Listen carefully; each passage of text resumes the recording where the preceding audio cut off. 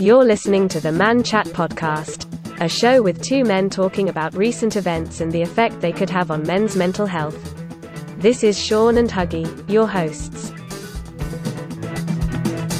Welcome to the Man Chat Podcast. We're now on to episode 11. Unfortunately, my Spanish does not go up this far, so we're going to carry on with episode 11. We're joined by Huggy, as always. Welcome, Huggy. Hello, mate. Hello. Happy Sunday. Happy Sunday to you. I hear you had a bit of a big one last night. Yeah, it wasn't a big one. It wasn't intended, but a few of the boys came over. And yeah, we were up until the wee hours of the morning, putting the world to rights, as you do, obviously, once you've had a few sherbets. Maybe we should have put the podcast in your back garden last night. I'm sure we would have had some fantastic content coming out for today. So much shit was chatted, as always.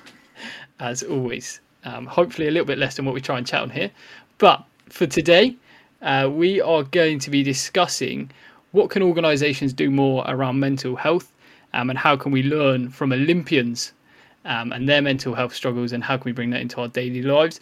This is on the back of the Tokyo Games ending. I'll be honest, Cal, I didn't actually watch much of the Olympics. I'm not sure about yourself.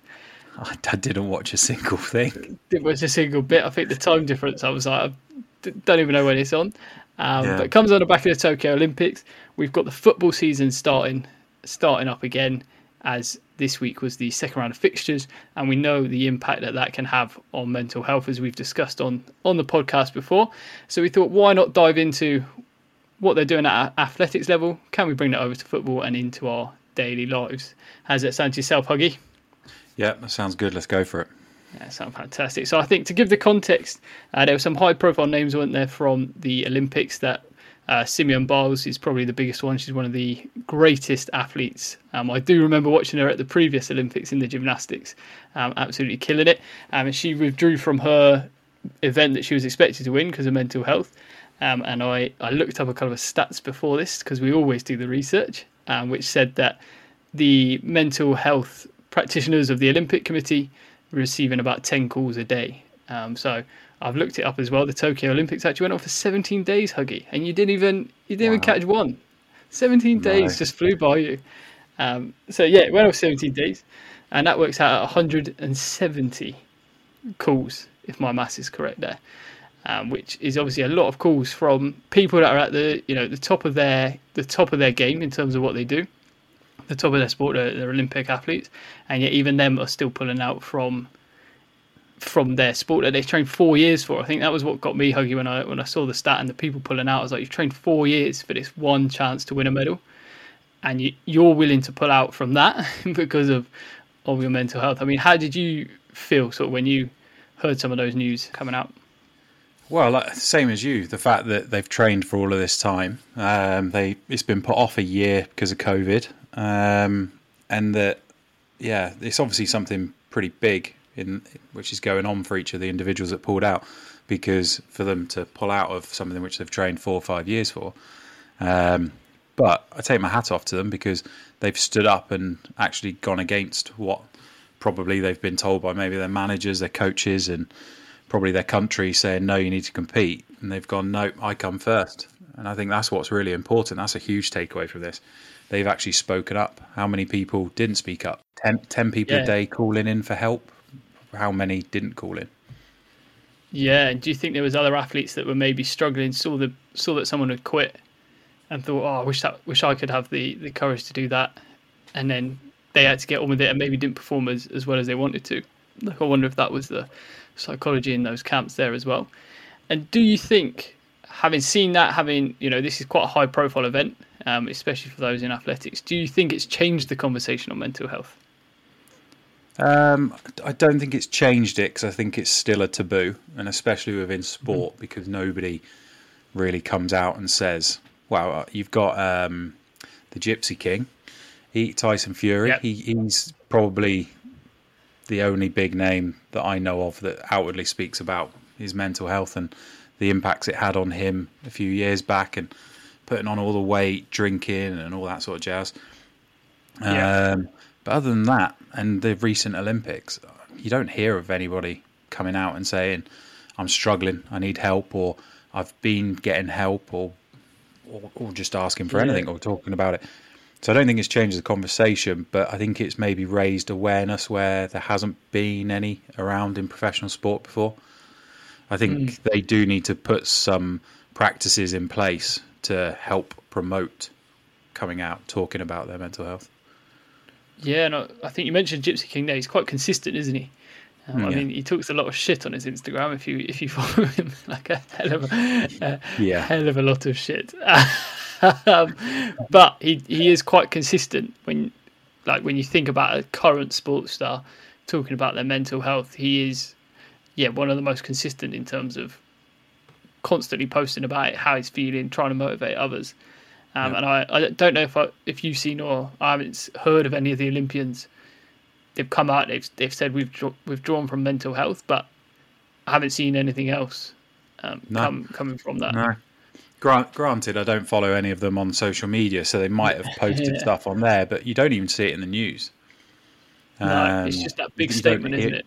Yes, it was probably back page news during the Olympics that someone's pulled out. I doubt it would have been front page, but it's probably back page sport news that someone's pulled out.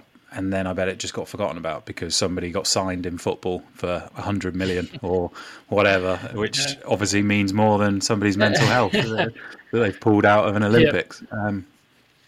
But yeah, he is consistent with that, and I do admire that about him. Is that even with all of his money and fame, he's still very humble and will always, answer questions about his mental health. He'll always promote people going out and talking and looking after themselves. So I think more people like him, sports stars and famous people, doesn't just necessarily have to be sports stars. It could be just anyone famous, promoting it there. Because they say that with companies, if you get somebody like a CEO or a senior manager, if they talk about their mental health, employees will then see that it's an environment where you can openly talk about your mental health, and they'll feel safer being able to say, actually, I struggle too. And I think maybe having these couple of Olympians that have come out and said, no, I'm pulling out because of my mental health, maybe it gave the strength to other people to have that same conversation. Yeah, I think that, I work in a corporate wellness company, and that's something where we encourage, if your CEO ours is around exercise, but it's, if your CEO is endorsing your exercise benefit, more people are likely to get on board. It seems to be an approach. It works for us, so maybe it would work in a mental health, and maybe what we've seen is those Olympians create those spaces within that sport where people can now more comfortably open up. But I think that's a really good point. Like, people should be opening up on Instagram more regularly, like you say, these influencers, and making it more normal on there, because I don't know about you, Huggy, but when you look on Instagram, there's accounts that talk about mental health. The Locker Room Journal and the Man Chat podcast, we talk about mental health, and we post relevant content for people that follow and look, so that we can share and share the voice of that. But you very, very rarely see just a typical account of an influencer or someone that's on holiday, etc., and then they just talk about their mental health in one post, and then they're back to posting their Grey Goose bottles in the nightclubs and their free Lord timepieces watch that you can get with 10% off. Like, you don't really see that in a feed, do you? It's either I'm a mental health advocate and everything I'm going to do is mental health, or I'm an influencer and everything I'm going to do is going to be Sean 10 for your discount code at checkout. So it's quite an interesting point that there isn't really that mixture, is there, of feeds and people making it normal. It's all about image as well, isn't it? Because I imagine they've probably got campaign managers, brand managers, promotional targets or whatever all these people have to make all that money. And they probably get told, you can't talk about this, you can't talk about that. We don't want to see any kind of, they probably say weakness, but it's not a weakness saying that you're suffering from mental health. Don't want anything that might make you less desirable or something. Yeah, like one of our guests, one of our special guests that we're releasing podcast soon about, he said he has a famous footballer as one of his ambassadors, but he's not allowed to post any photos of him on their social media in his football team's kit, because they don't want to be associated with the mental health aspect. And it's like, how bad is that? Yes, you can use one of our players as an ambassador, but he's not allowed to have any of the team's kit no logos, nothing. He's not allowed to talk about the team. We're going to be a completely separate entity to him for this, and that just crazy, shows isn't you it? how poorly is mental health seen. That a club wants to just be kept at arm's length away from it. That he'll talk about the fact that he suffered from mental health, but we're not going to be a part of that. And this wasn't even a top club. Like, this was, I think, League One. I think they're in, and I mean, I bet they'd be the first to put out a statement offering support and condolences if something was to happen to that person from mental health. Like, they don't want to be seen as preventing it. And I think, that's a good reminder as well that we need to get that podcast out. But also, I think a really key point, organisations are not targeting it. They want to. They'll come out after something has happened and they'll say, condolences, support, we're here, here's some signposts, but they won't do anything beforehand, will they? Which is what we exist to do, to try and be more preventative than reactionary to what happens. But I think that's a really good point of organisations from a top-down approach being more vulnerable and having that space so everyone talks about mental health. But I also think about making mental health more normal in places which are about, like an Instagram, which are about your image and trying to portray the best view of yourself. I think Danny mentioned that in his podcast, didn't he? About you have all these things to look good and be happy, but actually you're not happy. You're just showing off. I don't know who. I mean, I've literally got about 20 followers, so I don't really think they care what I'm up to. But I think, how would you try and make it more normal on Instagram? Maybe we can start a little campaign from this. We can have a hashtag. We can put something in there. Like, it's difficult, mate, because when someone's feeling down or they're maybe going through a hard patch, the last thing they probably think of is, I must go on my Instagram and post a photo of me being really upset or, really down about something. And they're not going to go and jump on and do a Facebook Live and be like, guys, I'm really down at the moment, or whatever the problem is.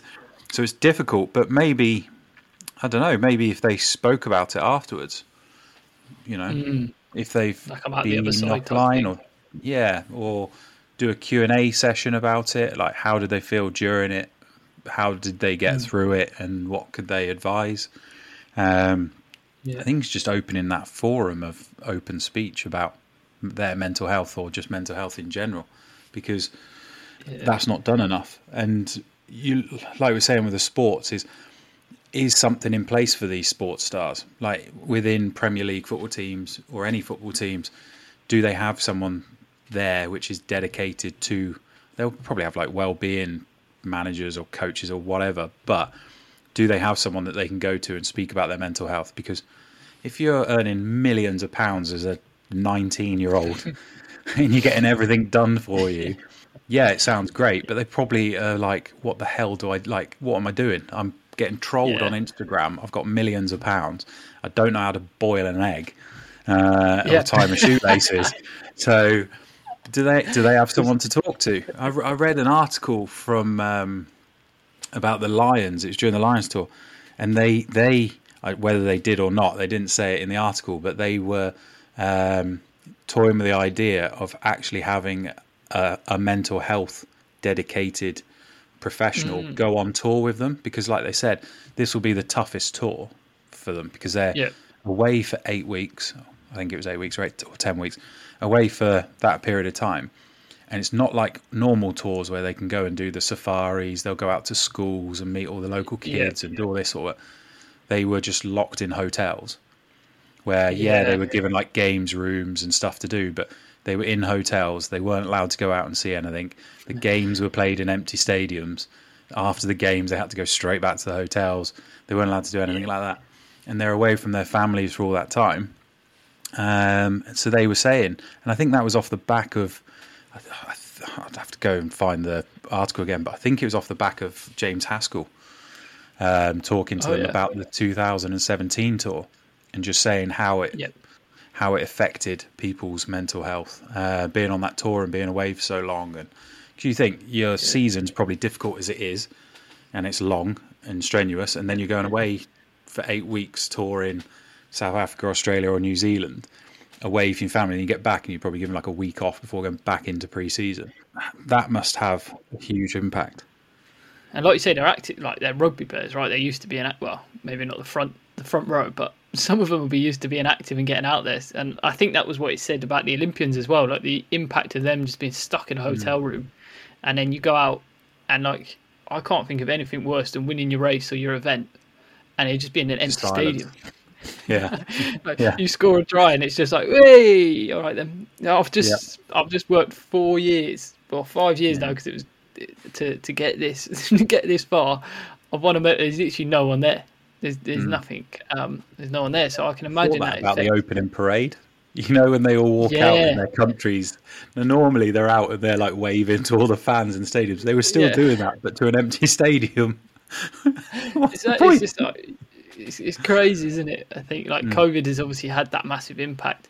I don't know if sports have sports psychologists, which is where that falls under. But again, when you raise that point and you think about it, like Simone Biles is one of the best Olympic athletes there's been. Like she's going to have a team of, I would imagine, the best physiotherapist, the best gymnastics coach, the best of everything you would hope if you're in that situation.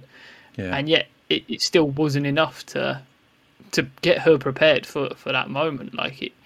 And there's been the tennis player Naomi Osaka, I think is her name, who's withdrawn from a couple more competitions, has refusing to speak to the press because she just can't do the interviews as well as playing the tennis and trying to, combat the mental health. So it's definitely becoming a bit more regular, I think, whether that's the impact of COVID or more people speaking up across more sports that makes it, I'm going to talk out about it this week. I haven't yet heard of a current Premier League footballer apart from I think Aaron Lennon a couple of years ago, and Jesse Lingard actually came out and mentioned about his mental health, which is why he was in bad form for Man United last season. But yeah, I wonder how they're feeling going straight back into all those fans. Imagine playing football without fans and not having that abuse that we've talked about, and all of a sudden these past 2 weekends you're going to be getting all of that back in.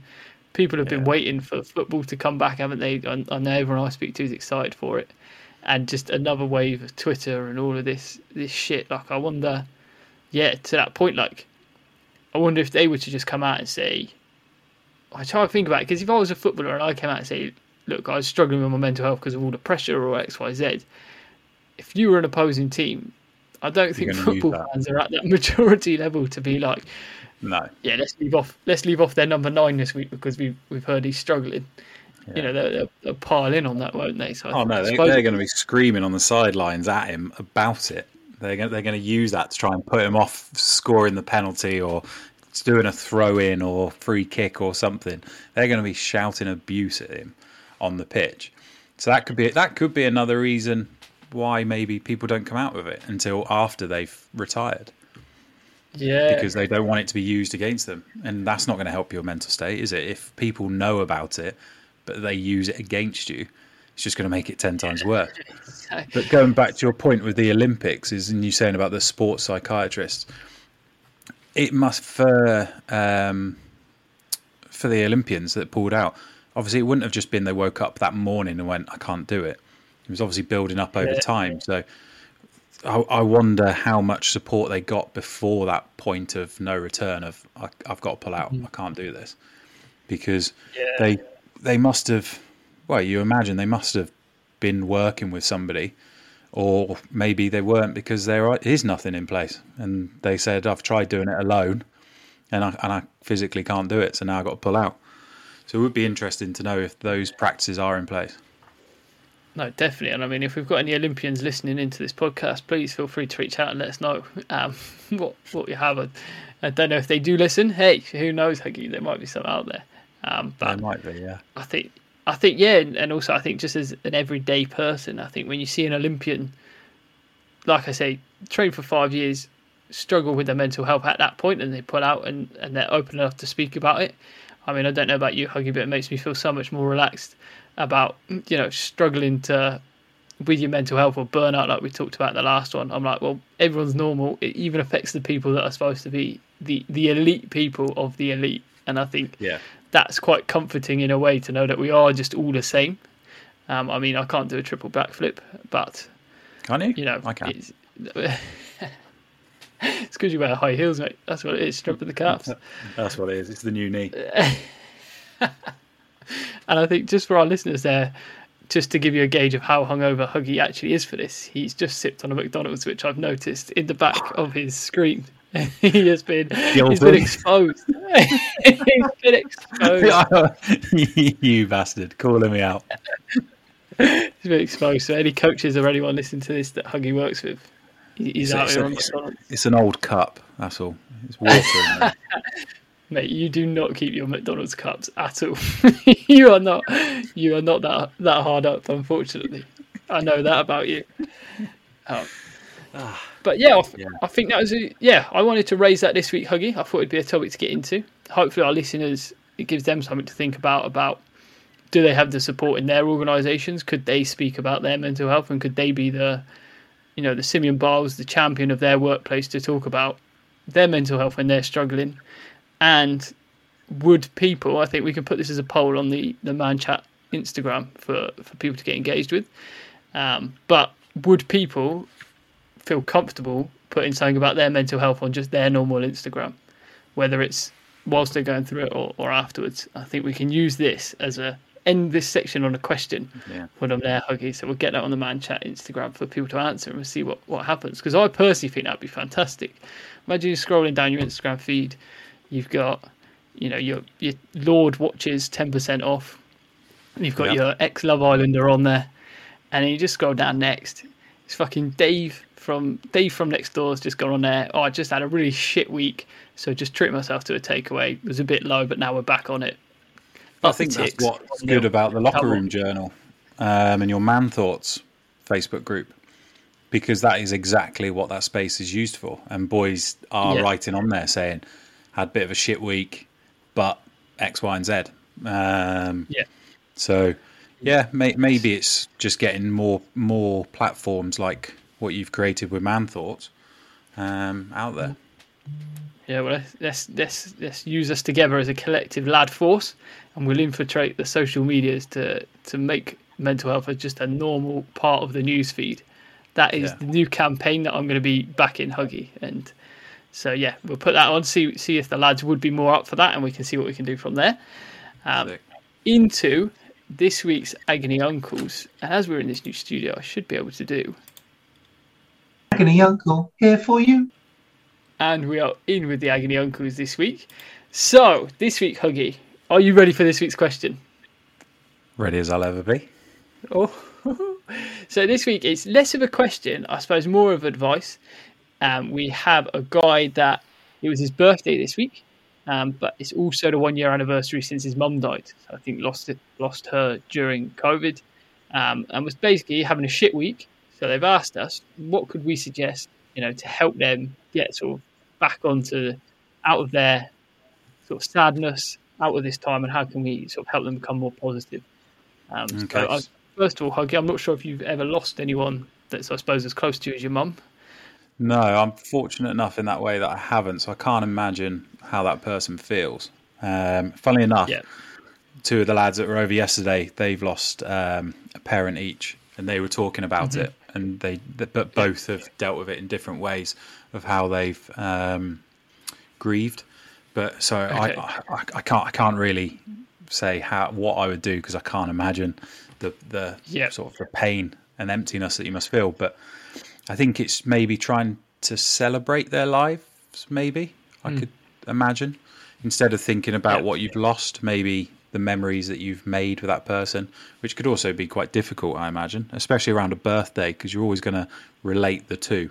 Every time it's your birthday, you're going to be happy for that, and then sad that obviously you've lost your mum. So maybe do like a celebratory event, some sort of celebration where you look back on her life, celebrate her life with your birthday, or maybe have them as two separate entities. I think that might be a nicer way of doing it, maybe.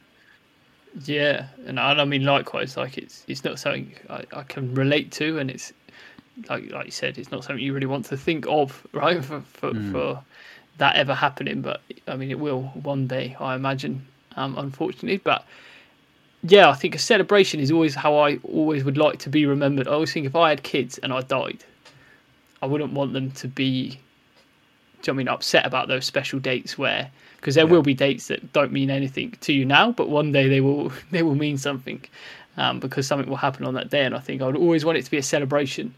So whenever it's a date, if it was my kids and I'd passed, you know, if it's the day I died, that'd be where they'd have £100 for that day to go to the pub or something and just get absolutely wankered, or, you know, whatever type of legacy that you want to live on. So I think a celebration is always sort of the right way to look at it, but I think probably very hard to do. Like, imagine like as you're celebrating, you're remembering the good things, which can then in turn turn you back into the sadness, right? Because you're remembering all those good things that unfortunately it's going to be like a cycle, isn't it? Yeah, you remember the good things to heal the pain of the hurt, but then that makes you hurt even more because you remember the good times. And I wouldn't suggest remembering the bad times, because that's just going to make you don't want to end up in that side. So I think celebration, maybe, it's a year, right? So this is probably going to be the hardest it's ever going to be, and I think just acknowledging that, and taking time to, I think, just sit with it, you know, knowing that this is the worst it's ever going to be. Tomorrow will be better, because as you go through, time heals everything, as they say. But yeah, I think that would be my other one. You know, not to be too hard on yourself if you don't feel like celebrating your birthday this year, or you don't feel like getting out of bed for a couple of days, or you don't want to go to work and stuff like that. Like, yeah, it's more than warranted. I think take that realization and that time that it is the first one, and that maybe your experience of this. Yeah, and maybe surrounding yourself with other people that are going to be experiencing the same as you.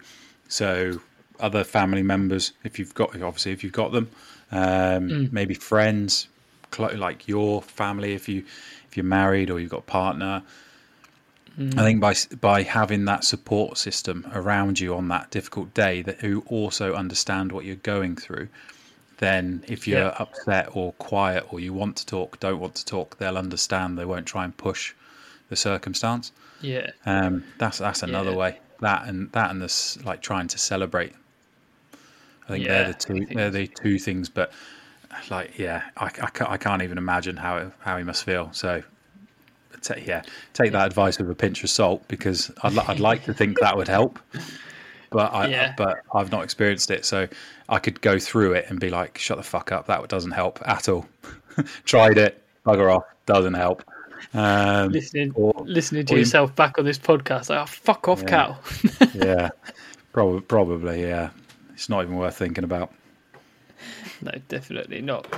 So yeah, hopefully that I think the birthday's passed, but hopefully that helps. And again, if anyone else listening has any advice, send it in to the Instagram in the DMs, and we'll share it on the story and with this podcast. So, you know, I think there's people out there that are probably more suited to help with that situation. So hopefully they can share something with us that we can then share for the lads and help everyone, you know, keep getting back to positive spirits and improving mental health. And happy belated birthday as well. Yes, happy birthday. And into Say Your Day, where we talk about our mental health for the week. One of the days, or the week actually. We've been doing week recently, haven't we, Huggy? Yeah. Of how our mental health's been, the highs and the lows. Maybe we do need a jingle for this bit now. Maybe we can get extra jingly. I'll get my creative juices flowing, and I'll come up with another one like Agony Uncles. Cannot wait. I think we're going to get you doing the jingles all the way throughout the whole podcast, mate. The start, exit, everything. Yeah. That's what we want. It's what the fans want. I'm sure of it. Easy. I'm sure of it. I do have the voice for it, so that's good. Yeah, you do, mate. Voice for radio. I've always said it. Definitely got the faith for it. He got there first, twat. So yeah, your lows for the week, Mr. Hindle. It'd probably just have to be that it was quite a good week. So I'd probably say the low was I had my second vax on Wednesday, and it kind of knocked me out on Thursday. Which one did you have? The Pfizer. I didn't have the AstraZeneca. What did you have? And Pfizer. Mine's in a couple of days. What happened to you after your second one? Just felt like the first one, I felt fine after it, and then second one, I just like Thursday just felt flu-like, kept. Ooh. Yeah, I just felt like really cold, like not feverish, but like hot. I did have like hot spells. Just felt a bit shit, a bit run down.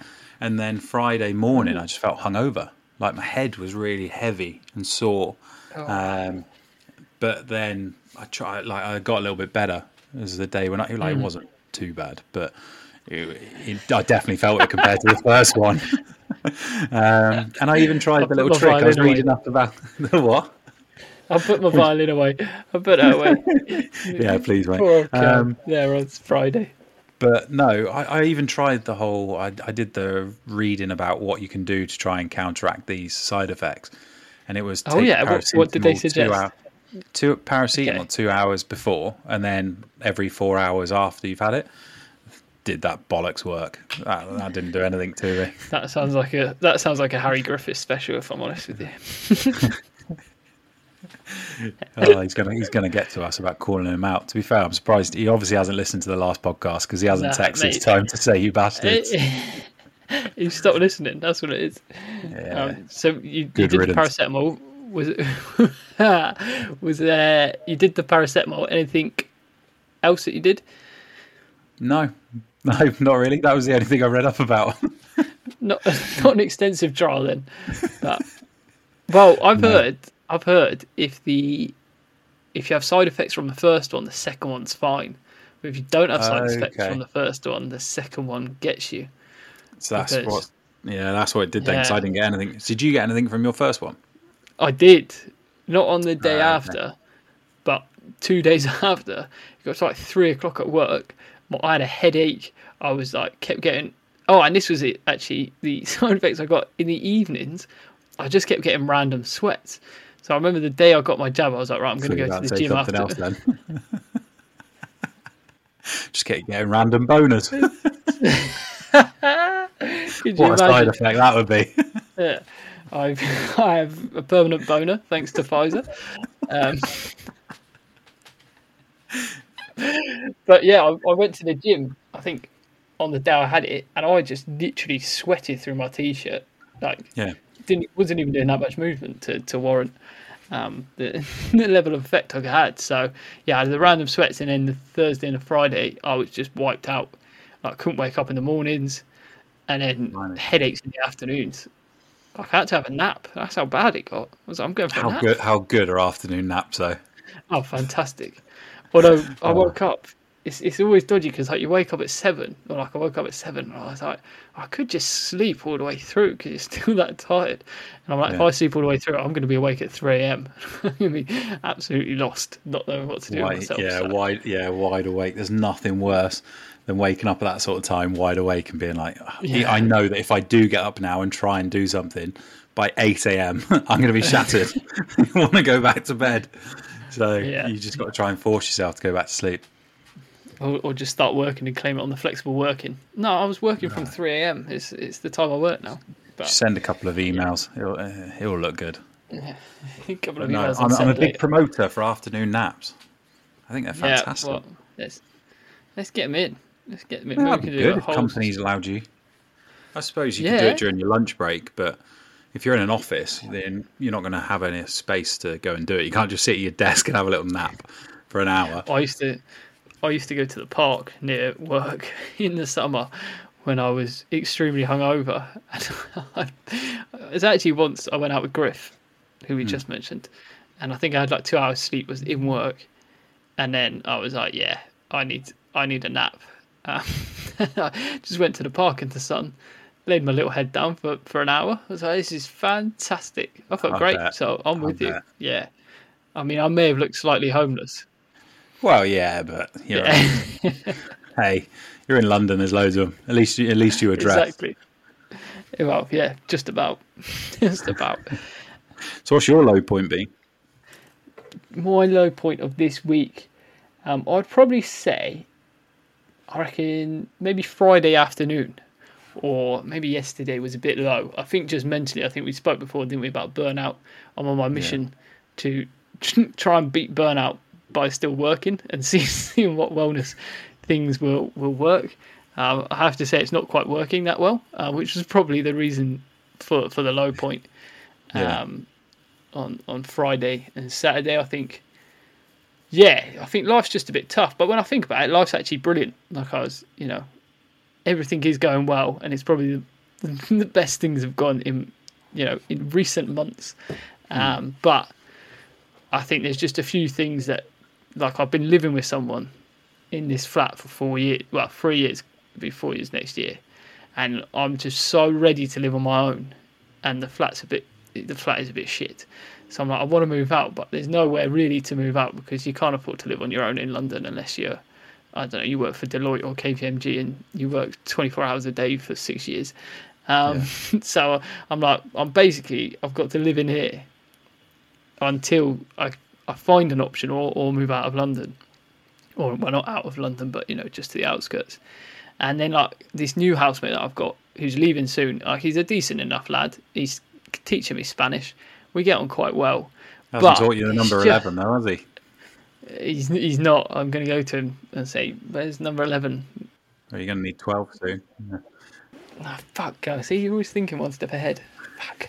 But, yeah, like, even that is just annoying. Like, you want to get on and do your thing. You finish work, you're like, right, I just want to have some quick bit of food and then crack on into the evening. And you go out and then he fucking pops out his room and starts chatting to you and you're like, oh, please, just give me a break. Like, I don't want to do this. You want to go for a piss. He's in there having a shower. You're like, for fuck's sake, like, I'm done with this living life. I really need to wash my fucking gym clothes for the next day. Oh no, his stuff's in the washing. Or, like, and it's just, he's not doing it on purpose, by the way. He's not a prick, but it's just... You use your bin to do the washing, I suppose, again. Oh, good. Although that took me 20 minutes for one item, so I think at that rate I'd be there for a while. Would you contemplate moving out of London? Like, not moving away from it, but living a commutable distance? So it'd probably be cheaper for you to get a place by yourself. Would you ever do that, or... I wouldn't, just because I think the money that you then spend commuting back in to come in over time, I think at the moment is too big a risk because it's still reopening. Like, my work have said that we don't have to go back to the office till January next year. So it's like, okay, that could work well until then, but then what happens if they say you've got to be in 3 times a week and then all of a sudden, like, train bills from commuter towns into London are absolutely expensive. Like, are they? Silly money. Yeah, silly money. So...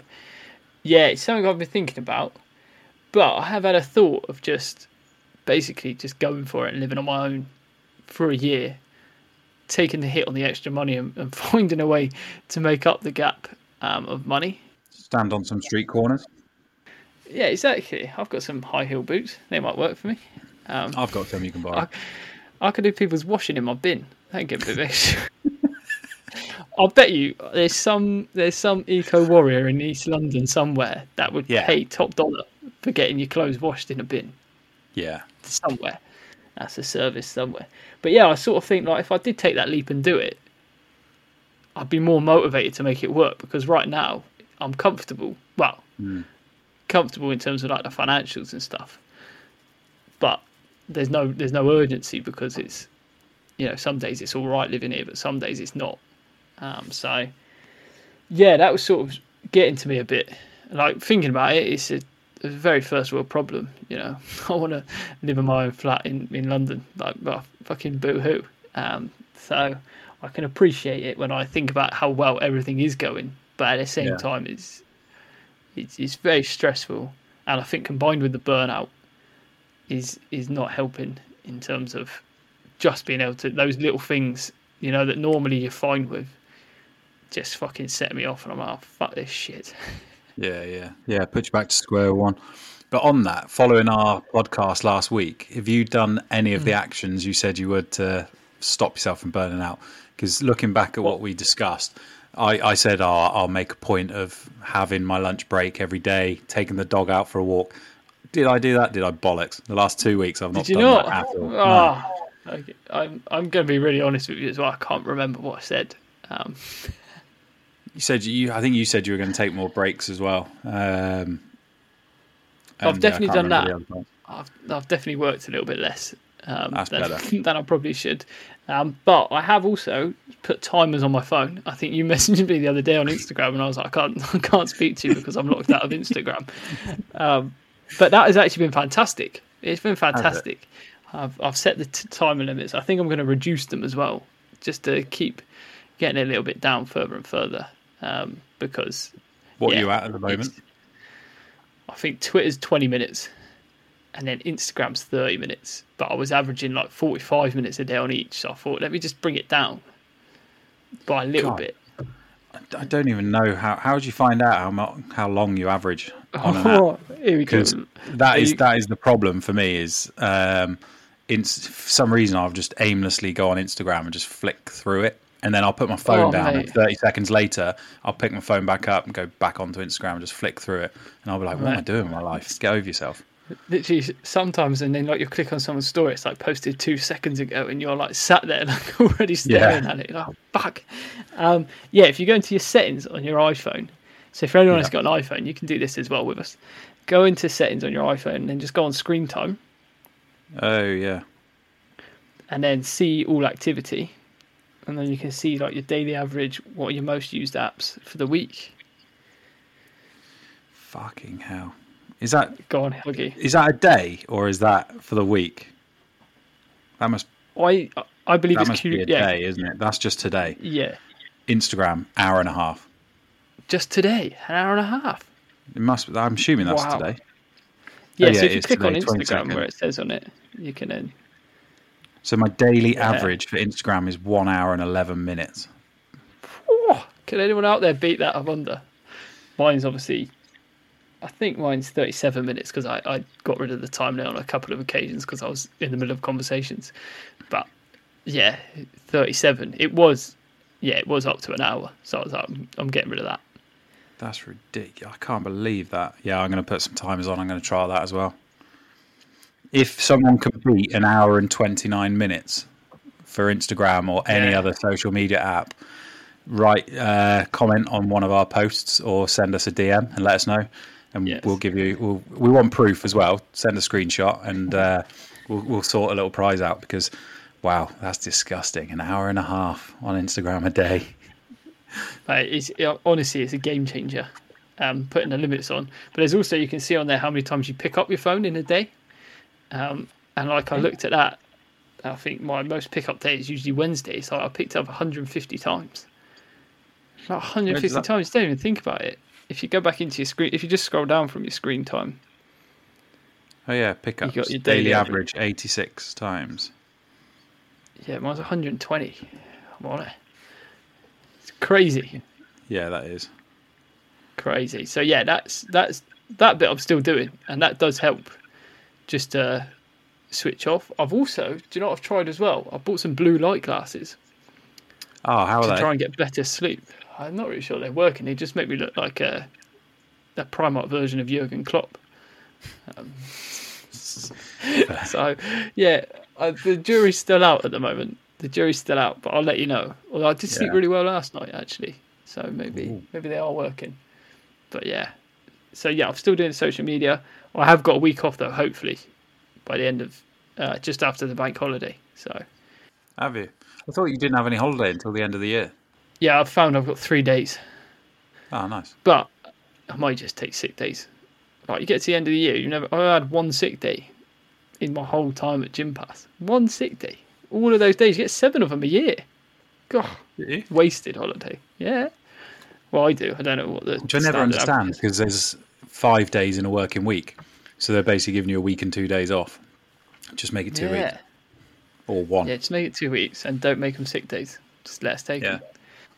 Let's take them. But yeah, that's been my low. So, but it's good to talk about it. I feel already better talking about it with yourself. I've obviously talked about it with Monica and with my parents. And I'll let you know what my solution is and what we crack on with. Nice, dude. And we'll end on a positive note, as always.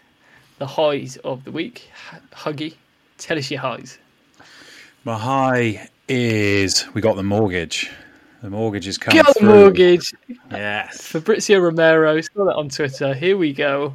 Mortgage confirmed. Mortgage confirmed. Yeah, we got the offer through. Fantastic. So that felt like a massive weight off our shoulders, knowing that came through. So that was really, really good.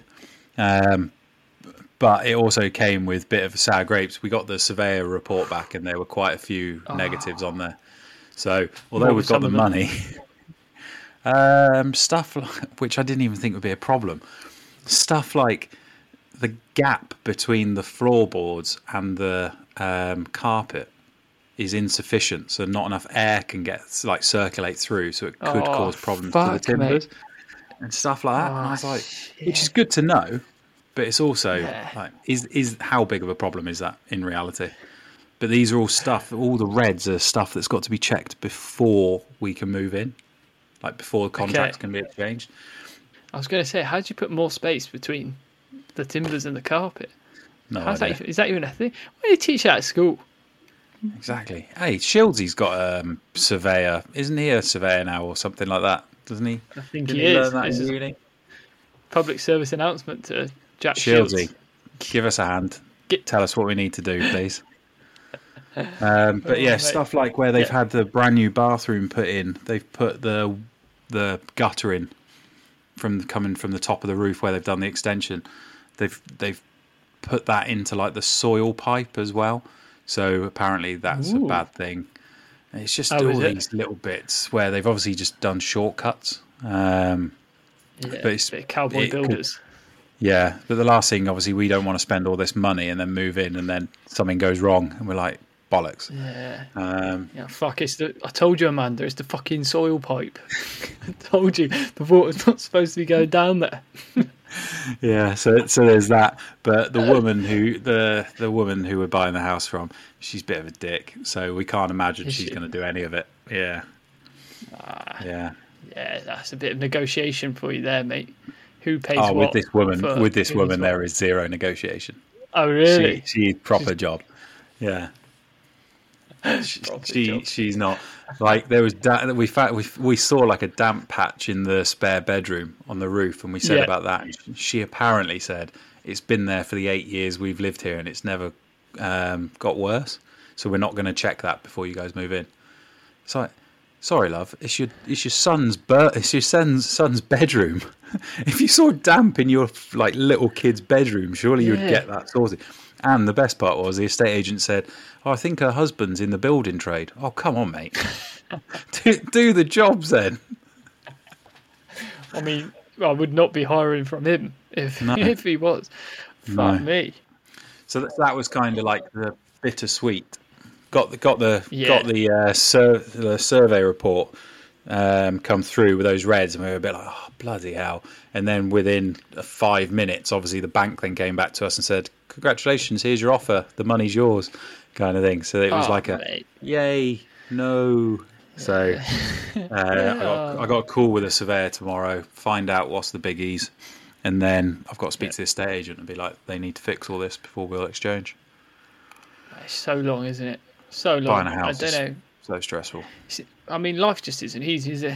You never get anything you want the way that you want it. Never. Well, they haven't even found a house either. They've not found a house, so we've got to wait for them. Mate. Anyway, because we're in rented property at the moment, we've got to give a month's notice. So we have to let them know on the 12th of the month that we want to move out. But then obviously you've got to tie that in with them finding a house. Then they're exchanging just because of the chains. Just like, mate, no idea. For hours. Yeah. Yeah, because then like the person they exchange with could be exchanged with another person. Exactly. So how that's gonna work? And because we're coming to the end of the year and they got little kids, are they really going to be wanting to move before Christmas if they've still not found anywhere? You know, if they haven't found anywhere by the end of November, are they going to be pushing to try and find a house and move around Christmas with two tiny little kids? Well, I mean, their kids currently have got bad lungs from the damp in their room. I'm sure they. This is true. This is true. Got a kid in a damp room. Like, I think after living in the house we lived at uni, the house I live in now, if I'm ever fortunate to have my own house, my own kids, if there is even an ounce of damp in that house, I'm getting that sorted straight away. I mean, why are houses so damp all the time? Didn't Wilson used to wake up every morning and like throw up from coughing so much from his bedroom on the top floor with you and Dixon? When we were in Lambledian, he used to wake up in the morning and be coughing so much because of the dampness and the mould in that room that he would end up throwing up from it. Mate, I just that house. I just remember the windows was just let the air through. So you've got no hope. Like the wind would blow, all my curtains would be going. I'm like, the window's shut. Yeah. Do you remember when the pigeon got into Dixon's room and shat everywhere? That was classic. That was brilliant. Big case of bird flu in the Cardiff Uni student accommodation there. Yeah, same house that I walked into Griff's room and he was doing an all-nighter writing an essay, and he's there in socks. He's got his tracky bottoms tucked into his socks. He's wearing a hoodie, his big jacket and a bobble hat, and you can still see the breath coming out. It's that cold, and we had the heating on.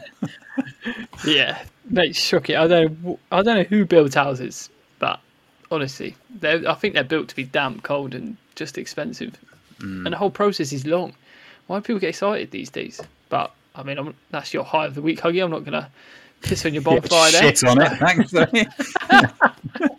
But no, that is very exciting, and I look forward to the first game of Smash or Bounce at your new gaff. Absolutely not. Absolutely wait not. For that. You'll have Amanda to answer to if you do that. She might be short, but she's fiery. Maybe I won't. Maybe we won't.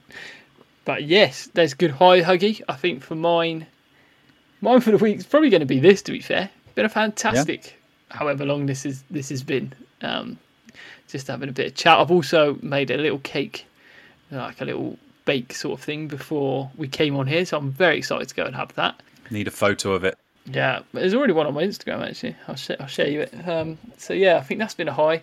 I think also I've been doing this course to learn about marketing, and that's been really fun and really enjoyable. So that's also been a high of this week. But yeah, I'd say not too many highs this week.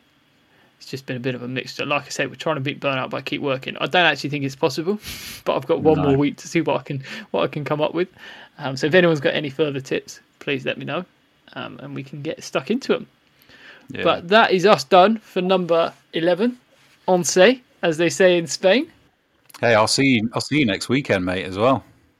Mate, I'll see you next weekend. If any of the podcast listeners are up in Manchester, we will be available for autographs, pictures, selfies. We'll be there if the 3 or 4 people want to come with us. I think they're already coming with us because it's us and our mates. So, look forward to seeing you there, Huggy. I will see you next week. Thank you all for listening, as always. Huggy, I'll let you say goodbye to the audience. Adios. Adios, amigos. Amigos.